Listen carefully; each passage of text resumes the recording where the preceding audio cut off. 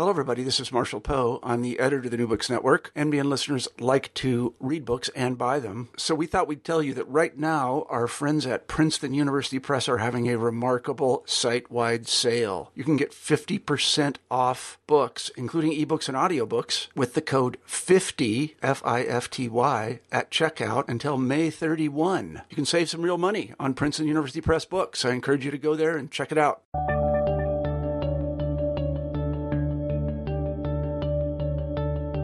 Hello, everybody, and welcome back to New Books in History. I'm Marshall Poe, your host. Each week we pick a new history book that we find particularly interesting, and we interview the author of that book. This week I'm happy to say we have Hans Kundnani on the show, and we'll be talking about his new book, Utopia or Auschwitz, Germany's 1968 Generation and the Holocaust.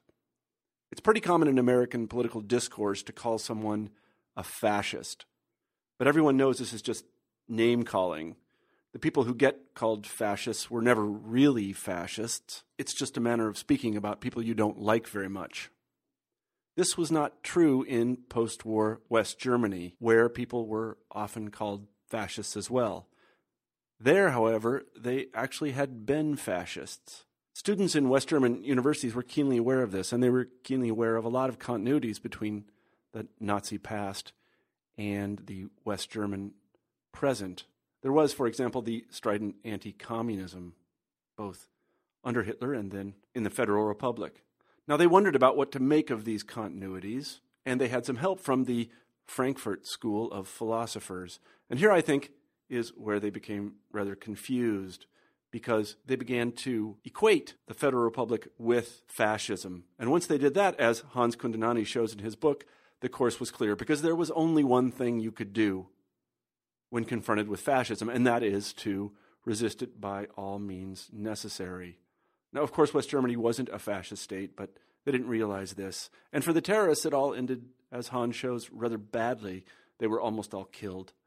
But for many others in the 1968 generation, things ended a bit better. And in the interesting case of someone like Joschka Fischer, it ended with a seat in power, though, of course, a kind of power in a kind of regime that he had not really imagined.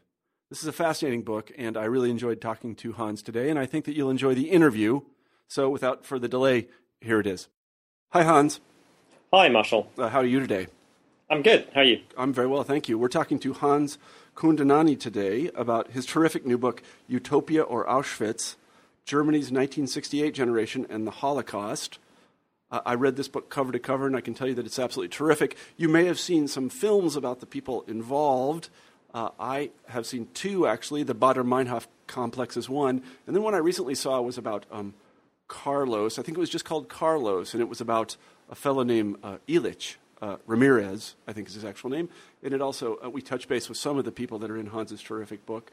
So if you have a chance, you might want to look at those films. This is what really happened, which is kind of what we expect out of serious thinkers like Hans. And so I very, very much recommend that you pick this book up. It's a fascinating window into a really conflicted generation of people. And as I was telling Hans during the pre-interview, I in a weird way, have great sympathy for them, even though they were terrorists. I know that I'm going to get mail about that, but I don't know what else to say, but I just really did. By the end of it, I didn't know what to think about them. But anyway, Hans, thanks for writing the book. Why don't you begin our discussion by telling us a little bit about yourself? Yeah.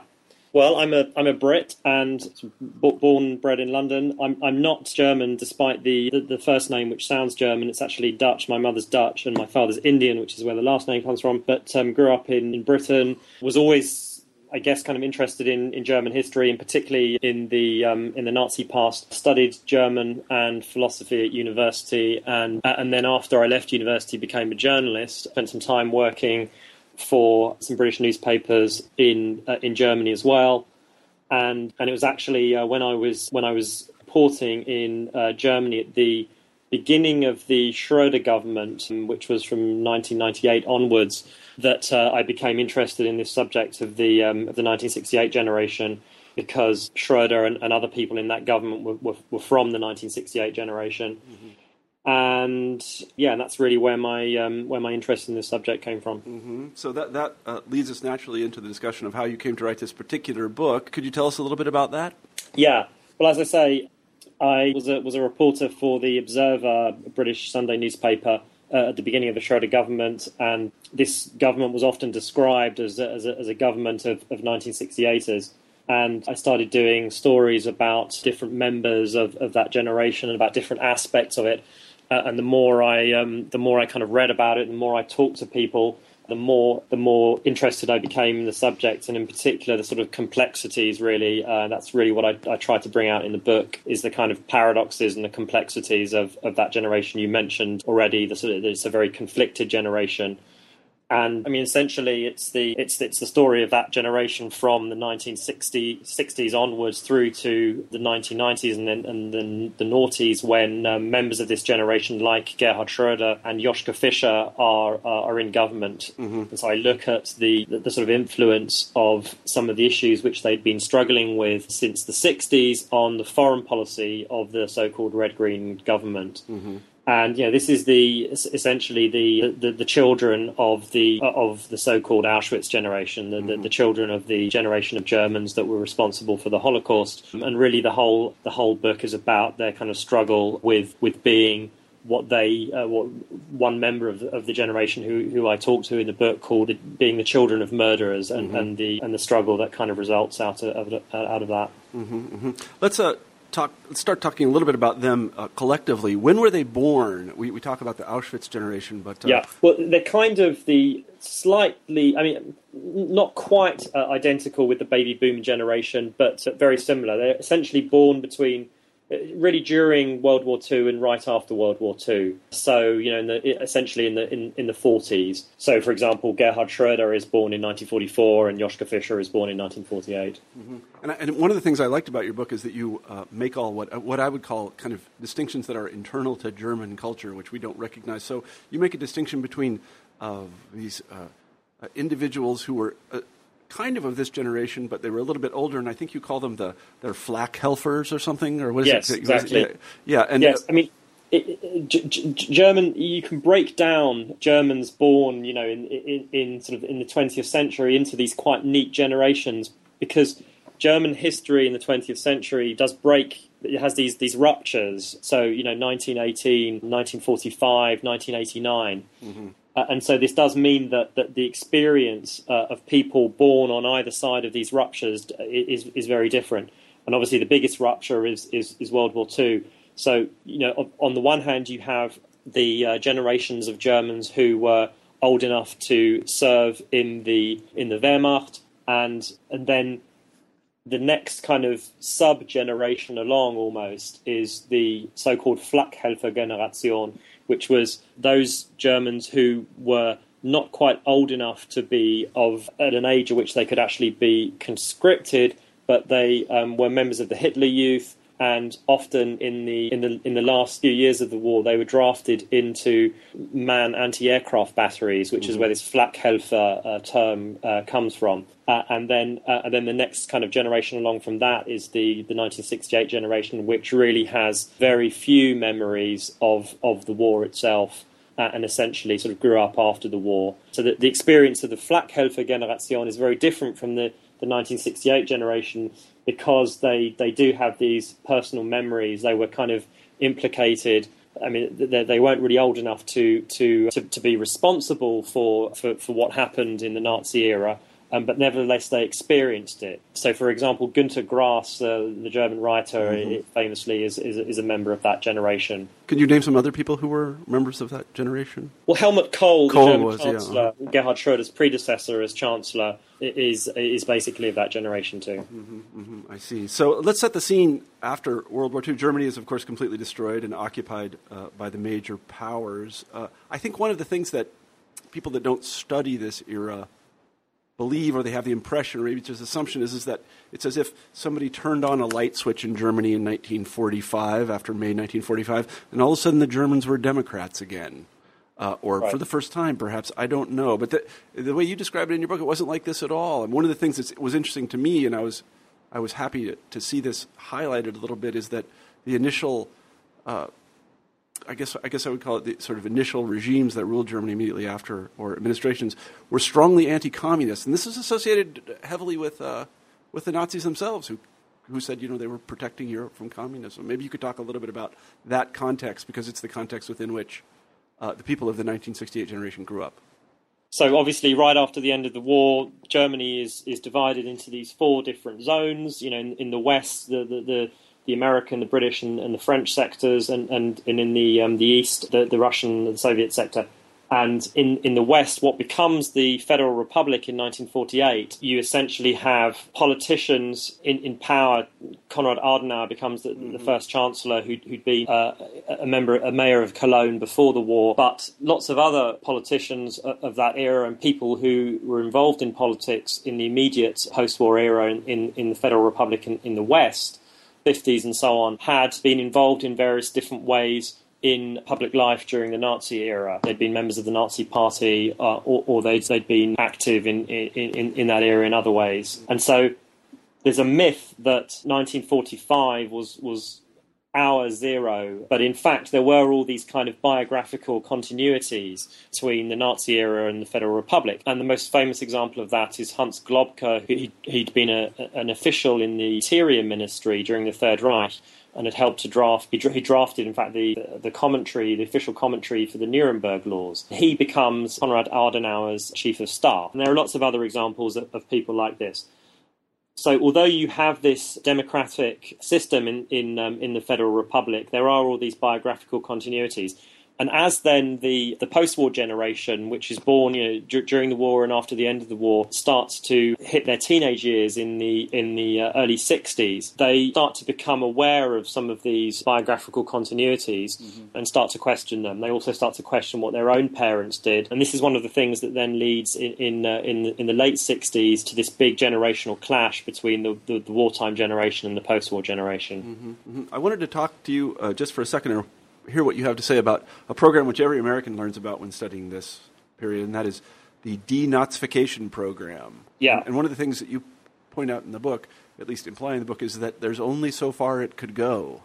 Yes. I mean, essentially, it was sort of truncated. It was, initially pursued quite thoroughly, and obviously the Nuremberg Tribunal is the most famous attempt to put those responsible for the crimes of the Nazi era on trial. But essentially what happened was, as the Cold War sort of kicked in, and particularly after the Federal Republic was created in 1948, lots of former Nazis were rehabilitated in the judiciary, in politics, in academia, and so and lots of prosecutions essentially were dropped against a lot of these people. So by the late 50s, you had a situation where there were many former Nazis who were in positions of power and responsibility in the Federal Republic. And young people in Germany experience this very directly. For example, they're teachers, and then subsequently when they're at university, their university lecturers, often were former Nazis. Since you mentioned universities, one of the things you point out in the book, and I quite like this as well, is that this is a very small number of people, small in the relative sense, of course, and they are strongly localized, A, institutionally in universities, and B, in just a few cities. Frankfurt and West Germany or West Berlin are two of them. Maybe you could talk a little bit about what it was like to go to university in the early 60s and what the scene was there. I've been to German universities and I still don't understand them. So I don't know what they do there. But they produce really good scholars, but I don't know. I never see anybody studying. So what was it like to be at university then? Well, I should say, I wasn't around then, so everything I know about that period is kind of secondhand. I was born in 1972, so from what I've been told and what I've read, before 1968 or before the 1960s, German universities were sort of very hierarchical and authoritarian, and in a sense, West German society as a whole was still very authoritarian at that time. And one of the things that the 1968 generation did was help to make West Germany more liberal, and in particular to make universities more liberal through the protest movement. But you're right that the West German university system was and is very different still from the American or the British university system. It really is. So another thing that you can tell I liked a lot about your book, another thing I really liked about your book is that you make it not only the story of a kind of set of ideas and movement, but also of individuals, because it was a relatively small group of people doing this, and so you have these small Lebenslaufen, or I don't know what the word in German is, these sort of stories of these individuals. Yeah, right. And I think the most fascinating one to me, and I heard a little bit about him, was, sorry, I'm forgetting his name. His name's Rudi Dutschke. Yeah, Dutschke. Yeah, maybe you could tell us a little bit about him, because much of the story revolves around him. He's a tremendously sympathetic person, except for the bomb throwing part. But anyway, go right. Yeah, talk a little bit about him if you would. Yeah, no, he's the sort of central figure in the West German student movement, which kind of gets going in the mid '60s and then reaches its climax in 1968. And then subsequently after that, the movement kind of breaks up into various different factions, some of which then turn to terrorism. And Dutschke is the kind of pivotal figure really in this movement, and he's the sort of the icon really of the West German New Left. But what's interesting, and this is one of the things I try to bring out in the book, is although he becomes this figurehead of the student movement and of the New Left more generally, he's actually a very atypical figure within it.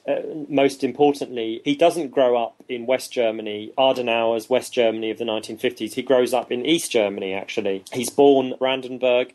And he comes to West Berlin actually to study in the 1960s, just before the Berlin Wall goes up, and he's then in August 1961 when the wall goes up, he's cut off from his family and stays in the West. And in many ways, that's the beginning of his kind of his activism is at that moment. And because of that, he has very different concerns from his comrades who grew up in the West. And in particular, one of the consequences is that he cares deeply about the division of Germany for obvious biographical reasons. As I say, he's cut off from his family, from his mother, who he's very close to. So for him, German reunification is actually part of the revolution. Mm-hmm. But to complicate things even more, he isn't always entirely open about this, precisely because at that time, German nationalism was a taboo on the West German New Left. So he writes, for example, about this subject using pseudonyms. And there's sort of subsequently been sort of lots of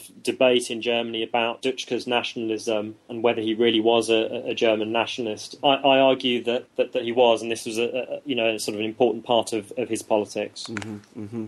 So I guess, as part of setting the scene, we should also talk a little bit about the political parties with which these people might have been involved had they been legal, I guess I would say. Right. So the KPD, the old German Communist Party, was outlawed. Is that correct? Right. In 1956.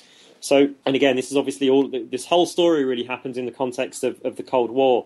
And you mentioned earlier on the sort of the sort of anti-communism that was very pervasive in West Germany. Again, for obvious reasons, West Germany is literally on the front line of the Cold War, and this anti-communism is even more pervasive and sort of slightly hysterical, I think you could describe it as, in West Berlin, which is this kind of island, this kind of democratic capitalist island deep in East Germany.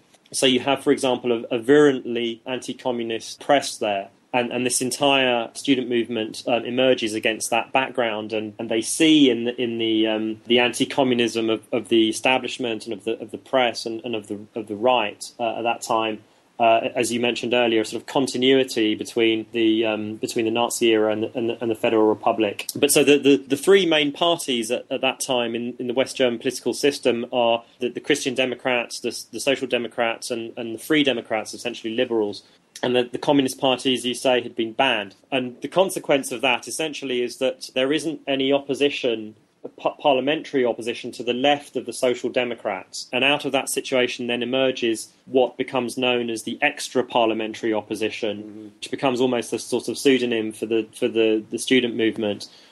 The opposition then to the Social Democrats and the Christian Democrats becomes on the streets rather than in Parliament.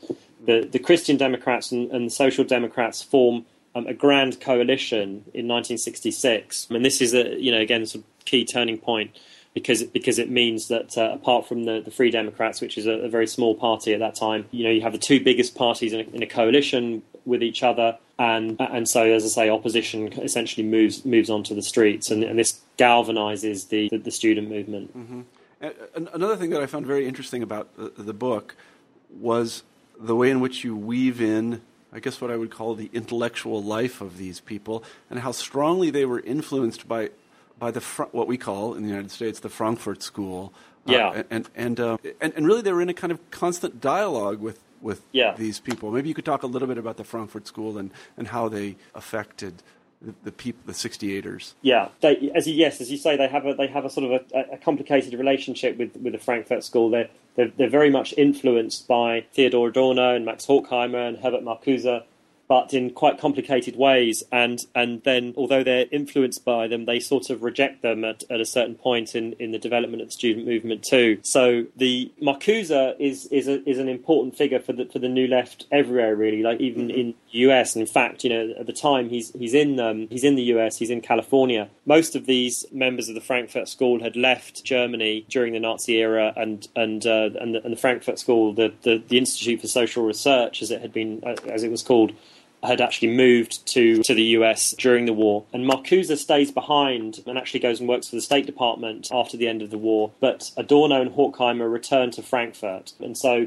and the student movement is, they see Adorno and Horkheimer as their inspiration, and nearly all of their ideas come from the Frankfurt School. In particular, their definition of themselves as an anti-authoritarian movement comes from Adorno and Horkheimer's work on authoritarianism, and then and yet what over the next few years, from the sort of mid-60s onwards, they gradually start to reject Adorno and Horkheimer as not really being radical enough, and in particular not being practical enough, essentially, not being prepared to actually take action. In Berlin, I mean, this is very much in Frankfurt, because Adorno and Horkheimer are actually there. They have a huge influence on the Frankfurt branch of the SDS, which is the main left-wing student organisation. Meanwhile, in Berlin, Marcuse plays a much more important role, and in particular, he's a huge influence on Rudi Dutschke, who's in West Berlin. One of the things that's very curious about these people is if you compare them to. I think if you compare them to their counterparts in the United States, that is, people in the 1960s, they're much more what they call theoretically oriented. They're constantly having reference to these texts. You find them reading the One-Dimensional Man or something, and they really twist themselves into knots trying to write themselves with this theory. Where does this impulse come from? Yeah, it's a good question. I mean, it's absolutely right. They really take this all very, very seriously. As I mentioned, Marcuse is an influence on the protest movement elsewhere in the States and so on. And obviously, you have a similar protest movement in France that culminates in May 1968 in Paris. But as far as I can tell, none of these other protest movements, none of them were as intellectual as the West German student movement was, and none of them thought so seriously about political theory as the Germans did. And as you say, they tie themselves in theoretical knots, and this then leads eventually to justification of terrorism in the 70s as resistance against the so-called Auschwitz generation. Mm-hmm, mm-hmm. No, it's absolutely fascinating to see them try to square what they see on the street with what they find in these books, because it's a very hard thing to do, and they don't really succeed in doing it, because I don't think it could have been done. So they're just so. We'll talk about some of the. They really create a kind of a thought world within which they exist that I don't think really had much connection with reality. That's editorializing on my part, but no, that was my impression too. Yeah. Yeah. So things really get kicked off here after a fellow named. And his name is interesting in German. His name's Ohnesorg, isn't it? Yeah. He gets shot. Yeah. So Mr. Ohnesorg gets shot. Can you tell us a little bit about that and how things sort of spin out after that? In June 1967, the Shah of Persia comes on a state visit to West Germany, and the West German student movement should probably sort of take a step back and explain that its politics had been developing in the mid-60s around solidarity with national liberation movements in the Third World and critique essentially of American imperialism. And the Shah of Iran was seen as being, an American client regime.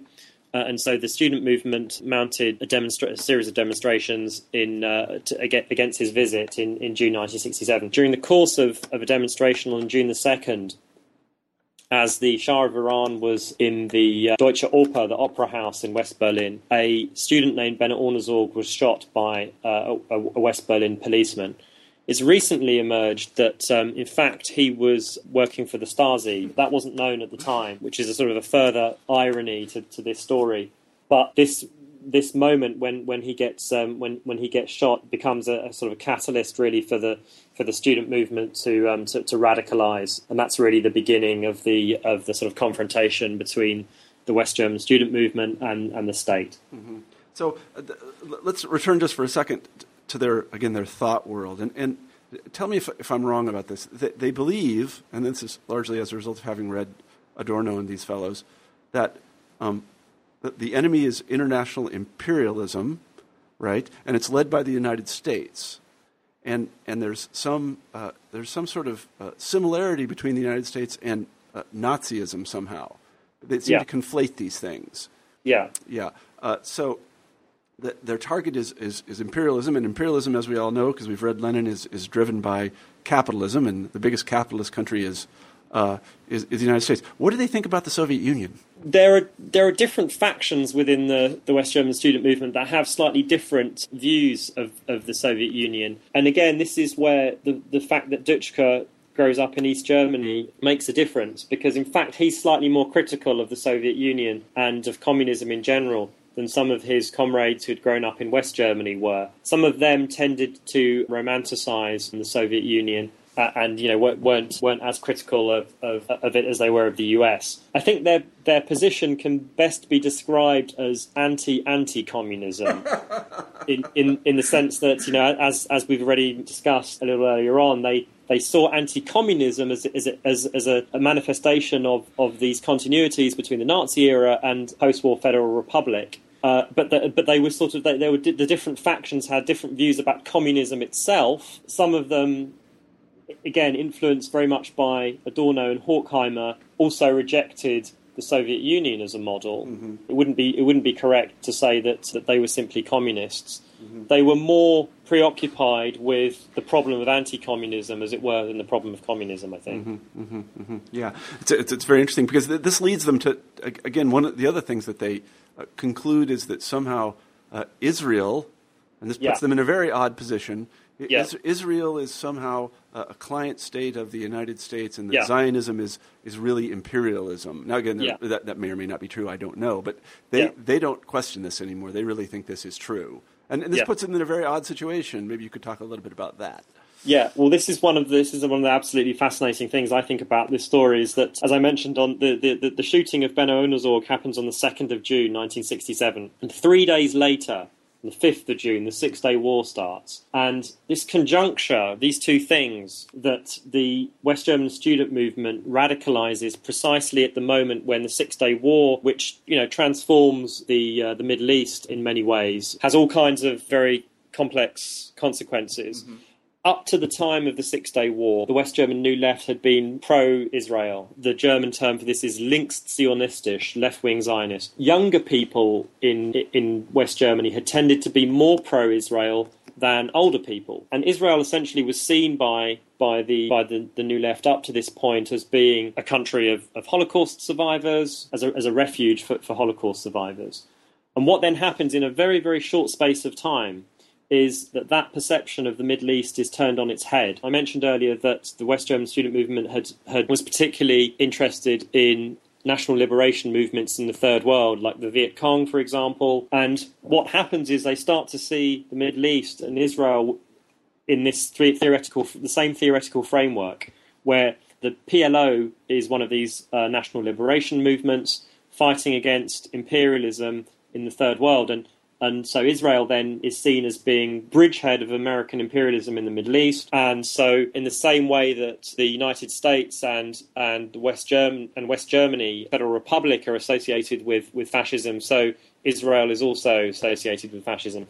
And this is, I think, a very good example of what you mentioned a minute ago, these kind of theoretical knots that they tie themselves in. Because very quickly after the Six-Day War, at least some people within the West German New Left start to see Israel as a Nazi state. They equate it with Nazism. And that then in turn justifies resistance against Nazism. So sort of ex post facto resistance against Nazism, and I would argue that that then leads to, for example, terrorist attacks not just against Israelis but against Jews later on. That the people who carry them out are able still to perceive as being anti-fascist resistance. Yeah, I find all this kind of amazing, because one of the things that I'm trying to write in my own head is that these people were extraordinarily well educated and were intellectuals, had read very deeply, but the categories within which they think are the opposite of subtle. So that anybody who fights a war over territory is instantly an imperialist or a Nazi, regardless of who they are. And that just again, it's sort of like an intellectual. It's really brute force. I don't know how you can put anybody who knows the history of these things, and they did. I don't know how you could put these things in the same category, but they did. So how do they get to the point they're actually committing terrorist acts?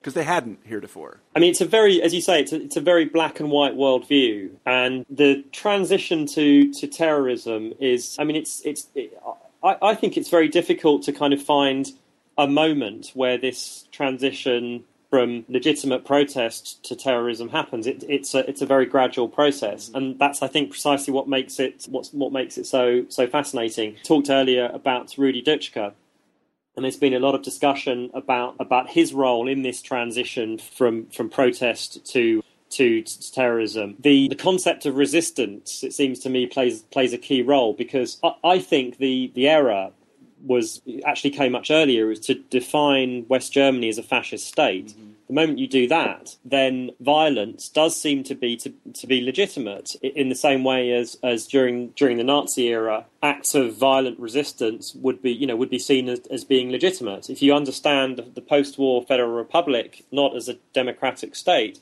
but as a fascist state, which is increasingly how the West German student movement saw the Federal Republic in the late 60s, then really all these discussions about what they call the Gewaltfrage in German, the question of violence, become really questions of sort of tactics. Mm-hmm. Is violence against property or against people, is it going to actually help you overthrow the West German state or not? They cease then to be moral questions, because you've defined the state as a fascist state. So one of the things that happens that actually I think leads them, if I recall correctly, just to return to the narrative, is that Dutschke himself gets shot.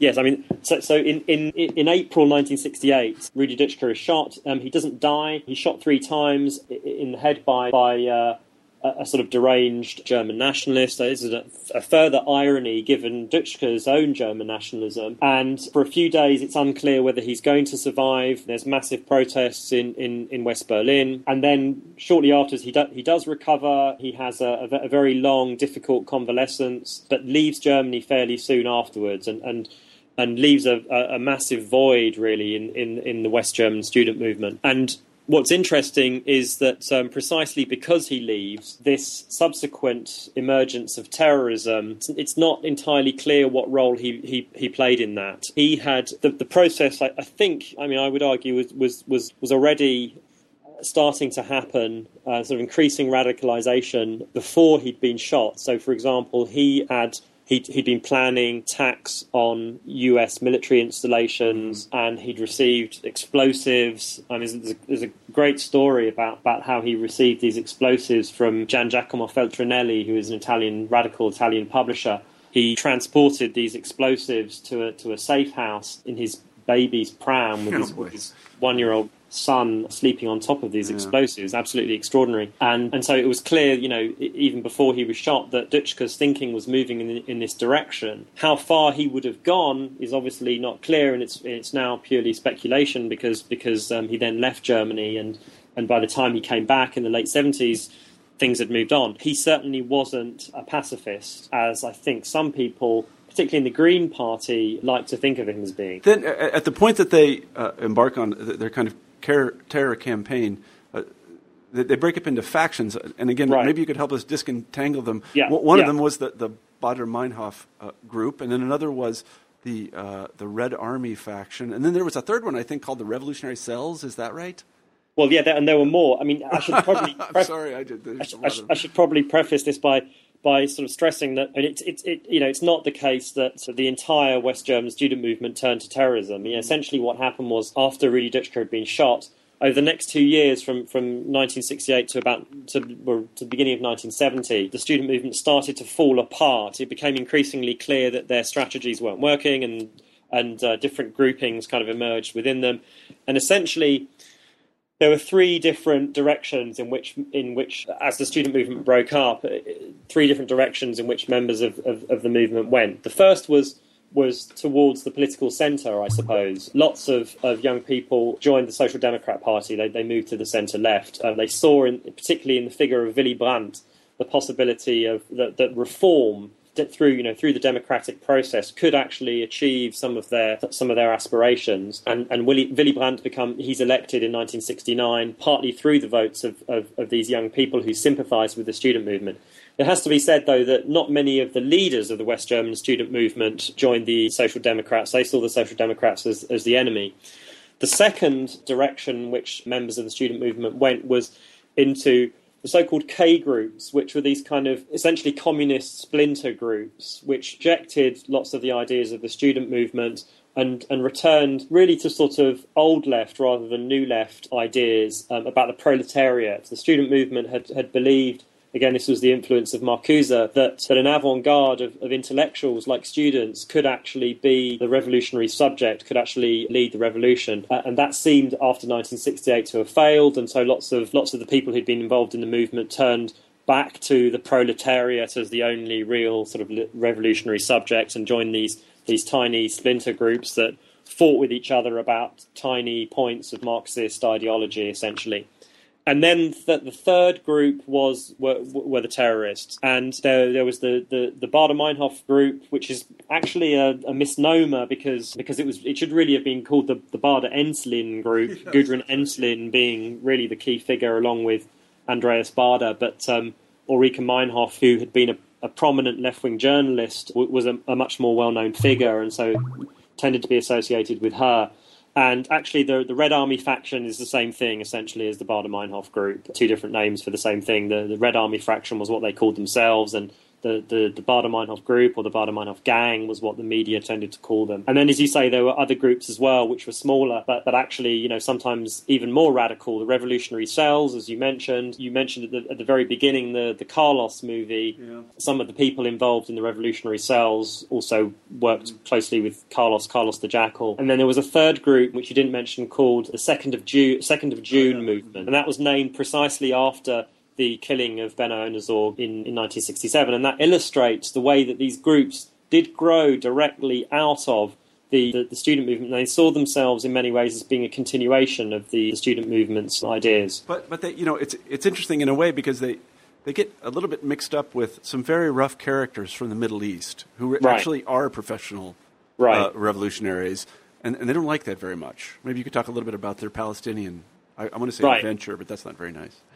Well, again, this sort of grows out of the interpretation of the Middle East that had emerged after the Six-Day War, and which was shared widely in the West German student movement. It was natural, I think, in a sense, that they would seek to work with Palestinian groups. This culminates in the Entebbe hijacking in 1976, when two Palestinian terrorists and two West German terrorists from the revolutionary cells hijacked an Air France jet and flew it to Entebbe in Uganda, and then proceeded to separate out the Jewish passengers from the non-Jewish passengers. Not the Israeli passengers from the non-Israeli passengers, because, for example, there were also French Jews on the flight too, and they released the non-Jewish passengers and kept the Jewish passengers as hostages. And it was the two German terrorists, in fact, who did this separation. So, in other words, clearly an anti-Semitic, not just an anti-Israeli, but an anti-Semitic terrorist attack. For some members of the 1968 generation, like Joschka Fischer, who's a key figure in the book, this was a kind of a wake-up call when they realised that actually this movement that had started as a protest against the so-called Auschwitz generation was perhaps not quite as dissimilar from its parents' generation as it had liked to think. So is it fair to say that in the course of the early 70s that all of these terrorist groups were crushed? Yes, I guess so. The Baader-Meinhof group, there's a culmination of this left-wing terrorism of the 1970s is in 1977 the so-called Deutsche Herbst, or German Autumn of 1977, there's a sort of bloodbath, essentially,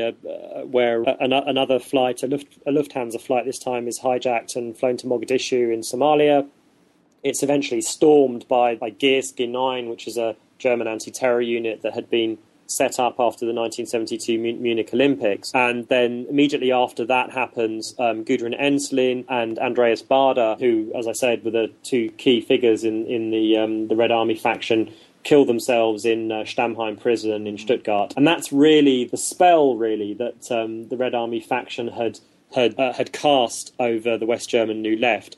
However, the Baader-Meinhof gang, the Red Army faction, does continue to exist until 1998. Ironically, the year that the Red-Green government, formed of members of the 68 generation, comes to power. From 1977 through to 1998, they carried out a series of other increasingly senseless terrorist attacks that really had no kind of political meaning at all. But they no longer really exercised any huge influence over the broader left. And that's really what interested me in the book. Is the story of West German terrorism is quite well known, even beyond Germany, through the movies, as you've mentioned. Yeah. What I wanted to do in the book was try to show the broader context, and in particular the way that the terrorists were both influenced by the West German student movement and grew out of the West German student movement, but then conversely also the way that really for that 10 years from 1967 to 1977, they also set the agenda for the West German New Left, the broader West German New Left, and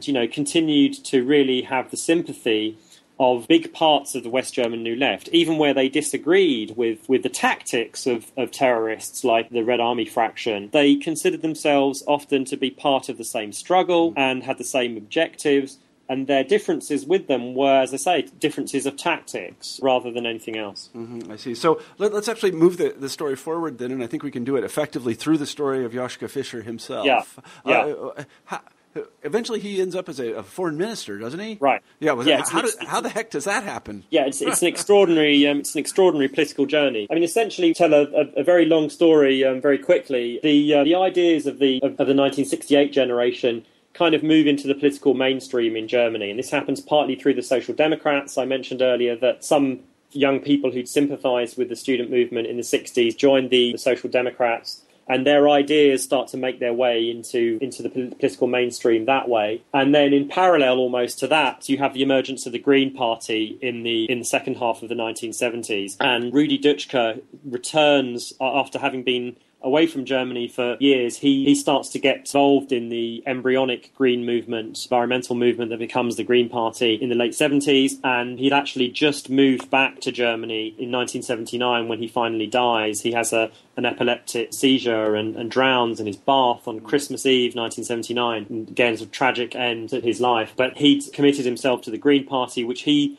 saw as a kind of a second extra-parliamentary opposition. Then afterwards, in the early 80s, other members of the 1968 generation, above all Joschka Fischer, joined the Green Party, even though actually they're not particularly interested in environmental issues, but they see it as a vehicle through which they can actually kind of resume their political activism, this time through democratic means. So Fischer becomes elected as a member of the Bundestag in 1983, and then gradually works turns out to be an incredibly effective politician, and gradually works his way up. And in 1998, you finally have the first red-green coalition, in other words, a coalition of Social Democrats and Greens that comes to power, and Gerhard Schröder becomes the Chancellor, and Joschka Fischer becomes the Foreign Minister.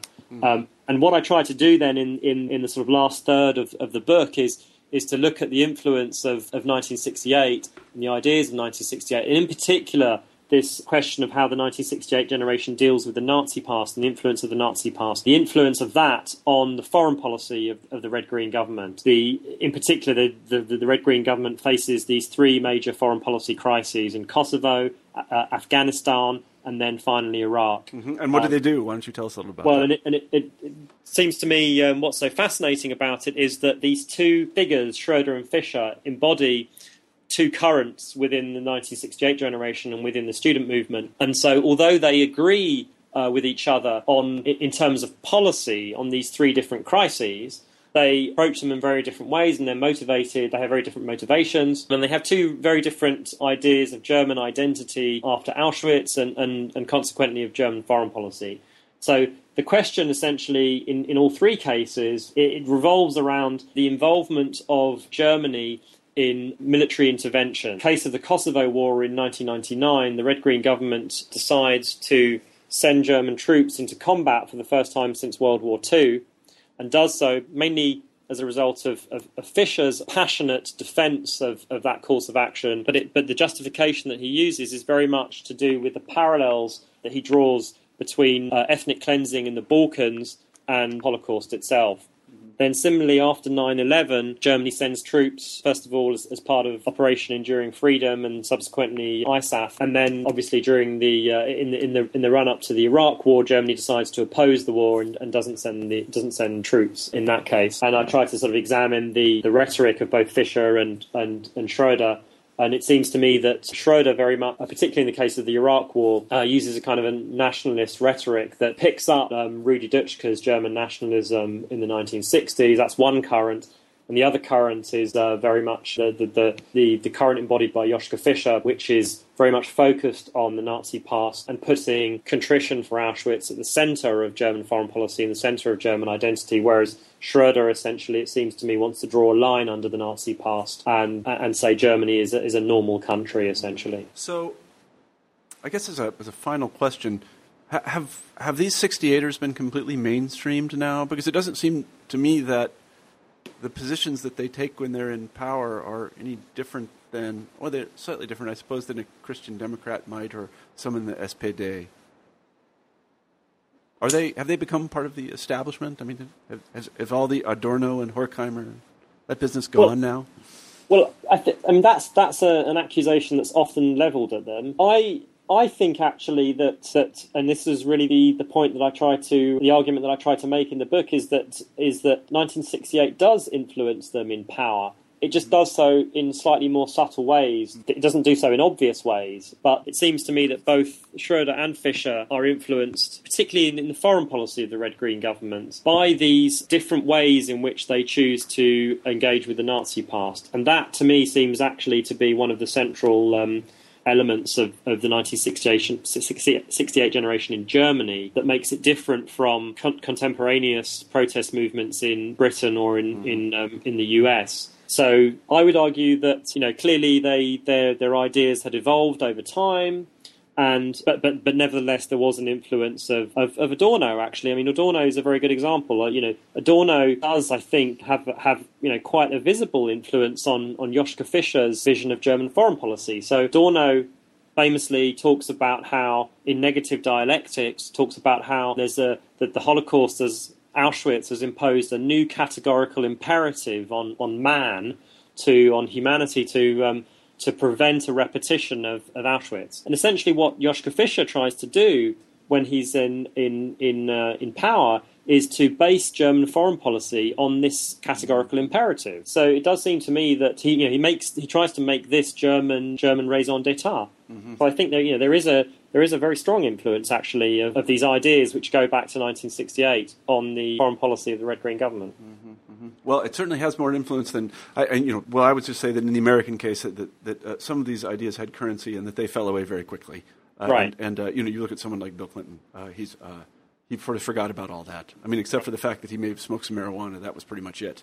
The 60s for him. But anyway, this is an absolutely fascinating book, and I congratulate you for writing it. I very much enjoyed talking to you about it and reading it, and I hope that other people go and read it because, again, it really does help. I'll just speak as an American. It really did help me understand West German and now German history and politics in a much better way than I had before. Certainly much better than the impression that I got from watching the Baader-Meinhof complex, which was a good movie.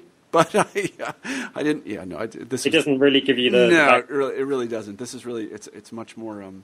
It's a complicated story. And again, you find yourself cheering for people that you think you shouldn't be cheering for, and being sympathetic to people that you never thought you would be sympathetic for. Right. And I think that's a mark of your subtlety as a storeteller and your ability to kind of bring out the contradictions that these people faced. I mean, one of the things, just to go on for a second, that you point out in the book that I really quite liked is in the political discourse of the United States, when people say, well, that's fascist, or this is fascist, or he's a fascist, it's it's simply an analogy. Yeah. In the case of them, when they were pointing their fingers at people, some of them actually were fascists. Yeah. They were, Absolutely. Yeah. That really does make things very different, I think, and we have to pay attention to that. So anyway, thanks very much for the book. Let me ask you, Hans, to close the interview by answering our traditional final question on New Books in History, and that is, what are you working on now? Right. I work at the European Council on Foreign Relations, which is a European foreign policy think tank based in London. And so I am doing quite a lot of work around German foreign policy, which in a sense is a kind of continuation, really, of the themes in the book. This has become quite a big issue in the last year or so since the Euro crisis. There's been a lot of debate about a shift in German foreign policy that I think actually goes back to the Schröder government, the Red-Green government, but become particularly apparent in the last 12 months or so as Germany has responded to the Euro crisis. So it's in a sense the sort of the next chapter, really, the way that the Merkel government has and the foreign policy of the Merkel government and the extent to which that continues certain developments that had been set in motion by Schröder. So that's one thing I'm working on. I'm also very interested at the moment in the history of Zionism, actually, and particularly the influence of German intellectual history and German nationalism in particular on early political Zionism.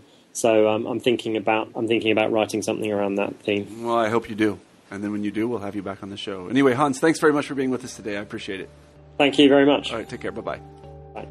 You've been listening to an interview with Hans Kundnani about his book, Utopia or Auschwitz, Germany's 1968 Generation and the Holocaust. I'm Marshall Poe, the host of New Books in History. I hope you have a great week.